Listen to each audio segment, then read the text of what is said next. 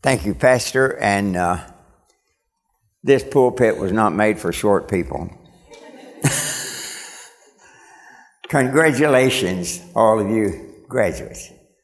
Man, I look at these right on the front seat, and they are the cream of the crop.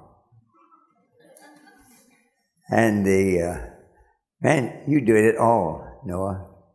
Piano, all the scholarships. You didn't have a lot of competition, did you? But that's great. And I appreciate all of you. Graduation is a big deal, okay? It doesn't matter whether someone is graduating from kindergarten. Several years ago at Tennessee Temple, we were members there at Highland Park Baptist Church, and so we went to the kindergarten graduation. It's just the kindergarten. And I met one of my good friends there. He was from the Northwest. And he said, well, I had some business in this area, and I just happened to be here. And I said to him, stop lying. Your granddaughter is graduating from kindergarten. That's a big deal, amen? So you don't have to make up an excuse for driving all the way from Minnesota to be here for the graduation. It's a big deal, is it not? For instance, these kindergarten graduates, they're taking a step up next year. And they'll be first graders in the elementary school. That's a big step, okay? I think somebody's graduating from the 8th grade, and that's a real big step. They'll be going up to high school. I was from a little bitty town in Mannington, Kentucky. I rode the bus to school in Nortonville after I got into high school. And in Mannington, we did not have one 2-story building. And when I went to high school, I thought this is the biggest building in the world. It wasn't very big, okay? If you saw it, but it was big to me. But I graduated from the 8th grade. Now I'm in high school. And then when you graduate from high school, then you're going to college. And that is a big deal. It is a big deal. I mean, it's a big difference from high school to college. And after 4 years of college, who knows? It may be a master's degree. It may be a doctor's degree, you know, on and on and on. But the bottom line is graduation is a big deal. And I've always despised long funerals, long weddings, and long speakers at graduation. But don't clap. Tonight's going to be an exception, okay?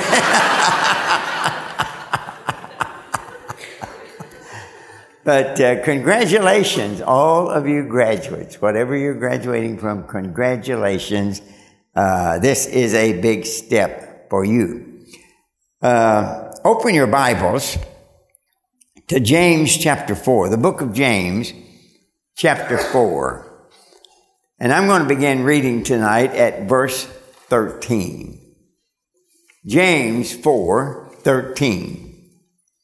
Go to now, ye that say today or tomorrow, we will go into such a city and continue there a year and buy and sell and get gain. Whereas you know not what shall be on the morrow. For what is your life? It is a vapor that appeareth for a little time, and then vanisheth away. For that you ought to say, if the Lord will, we shall live and do this or that. But now you rejoice in your boasting. All such rejoicing is evil. Therefore, To him that knoweth to do good and doeth it not, to him it is sin. Let's pray tonight. Dear Lord, I thank you for the graduates. I thank you for the mothers and dads and grandparents and friends that have come to witness this, that for all of the awards that were passed out tonight. Thank you for the people that have worked very diligently in order to receive one of these awards. And I pray that each of them will use what they have learned and what they have accomplished in order to get an award to your honor and your glory. And I pray, dear Lord, you'll bless our time together tonight. Lord, we love you. You're a wonderful God. We've sung the songs tonight. We thought about how great you are. We thought about what you have done for us. And all of us could say tonight, if we know Jesus Christ as Lord and Savior, I'm just a sinner saved by grace. And Lord, I come tonight and I thank you for your marvelous grace, giving to us that which we did not deserve. And thank you, dear Lord, for your mercy, keeping from us that which we deserve. Now, Lord, bless our time together tonight, and we'll praise you for all that you do. In Jesus' name I pray. Amen. So let me ask the graduates, kindergarten, 8th grade, high school, and then you that are listening in, you might like to think about this too. The question number one is this: what are your plans for the future? What are your plans for the future? You say, well, I don't make any plans, and you plan to fail. To fail to plan is to plan to fail. We ought to make plans. Plans are good. But the second question is this: have you talked to God about your plan? See, the people that James talked about here, they did not talk to God about their plan. Now, they made some plans. Look at it again. Go to now, you that say, today or tomorrow we'll go into a city and continue there a year and buy and sell and get gain. That was their plan. We're going to a certain city, and over there we can get a good job and we can make money and so on and so forth. And that's what we're going to do. But they didn't talk to God about that. I think we have in the world today a lot of practical atheists. Now, they don't get on a platform and say there is no God. In fact, they would argue that there is a God. But they live their life as if there was no God. So in reality, they're practical atheists. The fool has said in his heart, no God. When we say no to God, when we do not consult God. So the question, do you have some plans? Plans are good. I've listened to some of the plans of these students, and they're good. But the bottom line is they need to consult God about their plans. Look at verse 14. The question: whereas you know not what shall be on tomorrow. For what is your life? Let's consider that for just a few minutes tonight. What is your life? Whether you're from kindergarten or 8th grade or high school or wherever you're at. Question: what is your life? Number one, it is short. It is short. And I don't think the word celebrate is the right word for mine, but I just had my 89th birthday. Wasn't a big celebration, amen? All right. And, but life is short. Back in the office today, someone asked me, "Brother, sister, do you remember when you graduated from high school?" And by the way, those are things you never forget. Unless you have Alzheimer's, then you forget everything, amen? But some things, and I said, "Oh yeah, I remember it real well."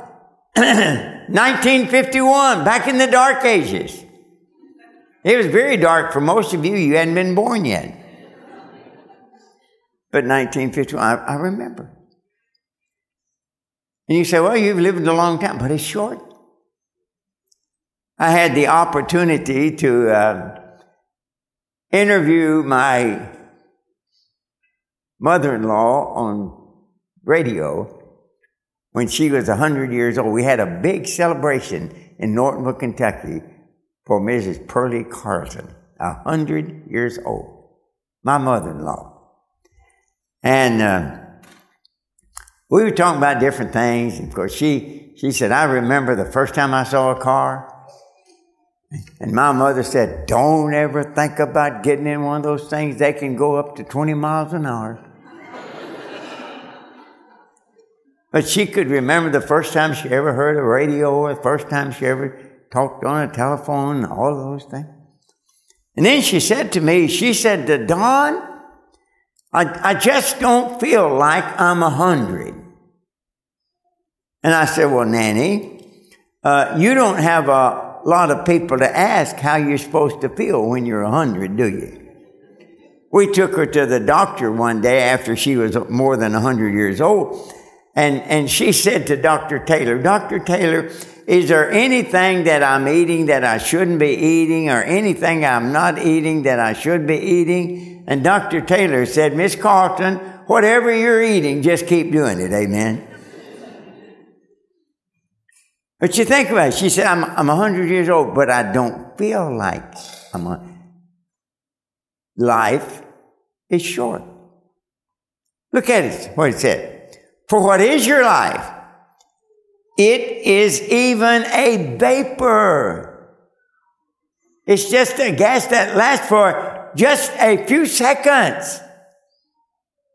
You say 100 years? In comparison to eternity, 100 years is nothing. So what is your life?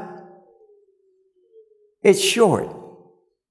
It's short. By the way, she lived to be 106 years old. So I tell young men everywhere, be careful how you choose your mother-in-law. They last a long time, amen? By the way, she was a good mother-in-law, okay? I was her favorite son-in-law. She had 5 of them, but the others were no good. And I remember when we had that 100th anniversary, she said, "Now, Don, when I pass, I want you to do my funeral." And I did when she was 106 years old. There were 119 descendants at the funeral. But she said, "I don't feel like I'm 100. Life is short.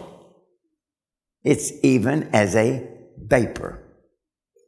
It appears just for a minute, and then it's all gone." By the way, it's a time of preparation.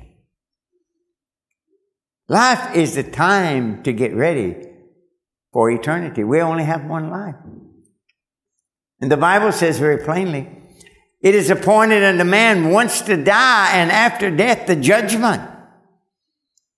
So it is in this lifetime, even though it's short, it is in this lifetime when we need to make sure that we are prepared for eternity. And by the way, we are not prepared to live until we are prepared to die.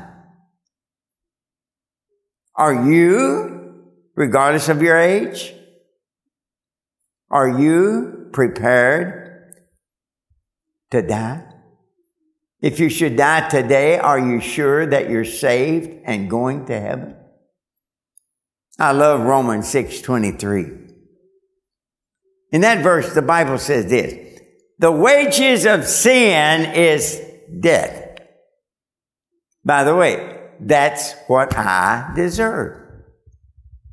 And death here means eternal separation from God in a place called hell. The wages of sin is death. That's what I deserve. And every once in a while I hear some dummy make a statement like that: all I want is what I deserve. No, you don't. If you got what you deserve, and if I got what I deserved, we'd spend eternity in a devil's hell. The wages of sin is death. But listen to the rest of that verse. But, good news, the gift of God is eternal life. The gift of God. In other words, God is saying, I want to give you something. And that something is eternal life. And that eternal life is in Jesus Christ. So the question tonight, are you prepared to die? Do you know for sure you're saved and going to heaven? You say, well, nobody can know that. I've had people say that all my life. Nobody can know whether they're saved and going to heaven or not. When my wife had double knee replacement, I went to the rehab center to visit her every day and spend some hours with her. And one day when I went in, they had a new receptionist, and I was just not worried about stopping at the receptionist. I was just going on in, and she said to me, sir, do you know where you're going? I said, yeah, I know exactly where my wife is. And then I said, and by the way, I know where I'm going when I die. And she said, oh, nobody can know that. And I said, do you believe the Bible? No, we were in Tennessee. Okay. Oh, yeah, I believe the Bible. Everybody in Tennessee believes the Bible, and most of them don't have any idea what's in the Bible. Okay. Now, I've often tell them what the Bible Belt needs is to be belted with the Bible. Amen. And I said, you believe the Bible? Oh, yeah, I believe the Bible. So I took my New Testament and I read it. 1 John 5:13. These things have I written unto you that believe on the name of the Son of God, that you may know that you have eternal life. That you may know. You know what she said? I can't buy that. I said, you're right. It's not for sale. It's a free gift from God. Amen. Do you know you're saved and going to heaven? You better do that tonight. Life is short. You say, well, I'm going to someday. You may not have a someday. He that being oft reproved and hardeneth next shall suddenly be destroyed, and that without remedy. Number 2, life is unpredictable. Life is unpredictable. Now we're going into a certain city. We're going to stay there a year. We're going to buy and sell. We're going to get gain. But notice what he said. Verse 14. Whereas you know not what shall be on the morrow.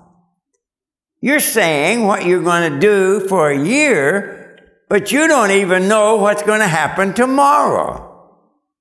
And by the way, we don't. Life is short, and life is unpredictable. One of my favorite books is the book of Esther. It just about didn't make the canon of the Bible because the name God is not in it, but God is all over it. And not long ago, I went to Lancaster, Pennsylvania, and I saw at Sight and Sound the play, the book of Esther. One of my favorite scenes was this. You think about it. One day, Mordecai was condemned to die. Haman built some gallows for him to be hung on. He'd already had permission from the king to kill Mordecai. That looked very dim for Mordecai that day. But that night, just before he was going to be killed, hung, King Nebuchadnezzar had a dream. Ahasuerus had a dream. He couldn't sleep. So he got the history book. By the way, that'll put you to sleep, amen? he couldn't, so he's reading the history, and then he reads about Mordecai. And Mordecai saved his life. There's some people who were going to kill Ahasuerus. They're going to kill him, and Mordecai found out about it and told Esther, and Esther told the king, and his life was saved. And he got to thinking, what have we done for this man, Mordecai? Nothing. And Haman, he was in the temple that day. And the king said, anybody around here, bring them in. Oh yeah, here's Haman. Haman was the great enemy of the Jewish people, particularly of Mordecai. He said, bring him up here. And here's my favorite scene of the whole thing. And the king said, what shall we do for the person that the king would want to honor more than anybody else? And Haman thinking, who would the king want to honor more than anybody else? Why, that has to be me. And so he said, here's what you ought to do, king. Let him ride your horse. Put on your clothing. And let him have a parade. Let everybody bow down and worship him. And the king said, okay, Haman, go get Mordecai and do that for him. And guess what?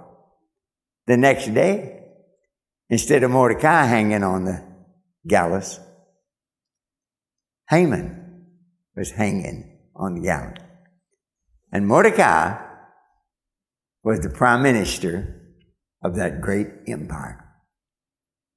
Hey, life is unpredictable. Let me give you a good phrase. Don't get too high when things are going good. Now rejoice in it, but don't get too high when things are going good. And don't get too low when things are going bad. Life is unpredictable. And then in closing, and don't get too excited, okay? You ladies have had your shoes off. Don't put them back on yet, okay? But the last thing is this. Life is a gift from God. If you have your Bibles or your iPad or your iPod or whatever you have, might look up the verse in Jeremiah chapter 1. I'm going to read it in just a minute. If you want to find it, well and good. If you don't want to, that's all right too. Jeremiah chapter 1 and verse 4. Now, God is preparing Jeremiah. Because Jeremiah is going to serve as the main prophet to Israel during the reign of 4 different kings and all the way into the Babylonian captivity. And God's preparing him. And listen to what God said to Jeremiah. And I believe he's saying that to every one of us here tonight. Here it is. Before I formed thee in the belly, I knew thee. Before thou camest out of the womb, I knew thee. Before I formed thee in the belly, I knew thee. Before thou camest out of the womb, I sanctified thee. And I have ordained thee a prophet unto the nations. Now listen very carefully what God is saying to Jeremiah. And I believe that God is saying that to every one of you tonight, every one of you, and all of you back here. Listen, number one, God's saying, I formed you. Before I formed thee in the belly. You are not an accident. Now, I don't know when you were conceived, but you were not an accident. This has been a blessing to me. I don't think one night my mom and dad said, we only have 9 children. We really need one more. I don't think they planned for me, okay? But I wasn't an accident. And neither are you. Listen, I formed you. That means God made you. God made you. It doesn't matter who you are. God made you. By the way, that tells us where life begins. Before I formed thee in the belly. Life begins at conception. And abortion at any time after that is totally wrong. Before I formed thee, God said, I formed you, I formed you, I formed you, I formed you. Hey, by the way, He made you what He wanted you to be. A little boy in California got suspended the other day for quoting a Bible verse. They were talking about all the different genders and so forth. The 10-year-old boy, he said to his teacher, could I just quote one Bible verse? Oh, go ahead, if you want to. Okay, here it is. God created man in His own image. In the image of God created He them. Male and female created He them. And then the little boy said, according to my Bible, there's only 2 genders. And they suspended him from school. Huh? Hey, God made you. And guess what? God made you what He wanted you to be. Before I formed thee in the belly, I knew thee. God not only made you, but He knows you. Every once in a while, God speaks to our heart about doing something. But Noah is going to college in a few weeks. All these other kindergarten kids, they'll one day be making decisions like that and so forth. And God is saying, I know you. And I do not doubt that now some people sitting out in the congregation tonight, and God is speaking to your heart about something you need to do or something you need to quit doing. And in your own mind, you're thinking, I can't do that. And you argue with God. You're going to lose. God knows you better than you know yourself. Huh? God knows more about you than you know about yourself. Unless you're totally bald, and some of you are pretty close, then you don't know how many hairs are in your head, but God knows. God knows all about you. He knows where you are. He knows what you're doing. He knows what you're thinking. He knows. Before I formed thee in the belly, I knew thee. Before thou camest out of the womb, I sanctified thee. I set you apart. Think about this. God is saying, you are unique. You are unique. There's nobody in the world quite like you. You think about it.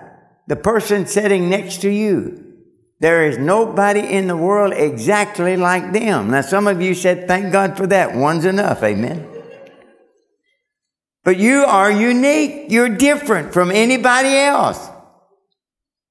God didn't make one man and said, hey, I like that. Just make a bunch of those. No.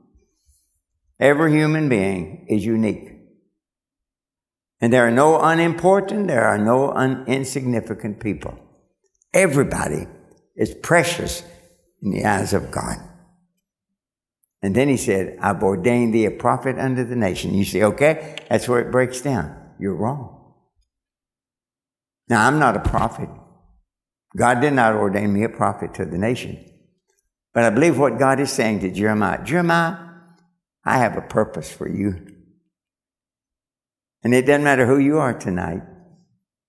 Keep in mind, God has a purpose for you. What is your life? It's a gift from God. What is your life is short.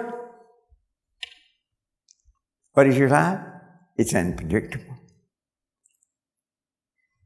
Rather than saying, I'm going to do this, I'm going to do that, and never thinking about God, the best thing we can do is get along with God and be sure that our plans in the hands of God. And that we're not living our life as if there was no God. But day by day by day, we're submitting ourselves to God. Life is a gift from God. Young people, let me beg you, don't ruin your life. I've seen so many teenagers literally ruin their life. Don't ruin your life. By the way, don't just use your life. It's a gift from God. One day you're going to stand before God and give an account for what you've done in this life. So don't just use your life. But could I challenge you tonight? And could I challenge every one of you? Invest your life in the work of God. Invest your life in, you say, God's not calling me to preach, God's not calling me. Doesn't make any difference. Whatever you're doing, do it for the glory of God. I got saved when I was 16 years old. I got married when I was 19 years old. You say that's too young. I know it. But it worked out. We married 65 years before she went to heaven. If she had lived till June the 7th this year, we'd have been married 70 years. I was called to preach when I was 21 years old. I've been in the ministry for all of those years since then. 68 years. And I look back over 68 years, and there's been some very difficult times. Pastoring in Kentucky, associate pastor in Illinois, time in Japan, on and on and on. But as I look back over my life, and I can honestly say tonight, if I had it to do all over again, I'd do it. Huh? No regrets. No regrets. Whatever you do, do all to the glory of God. What is your life? It's short. What is your life? It's unpredictable. What is your life? It's a gift from God. Pastor?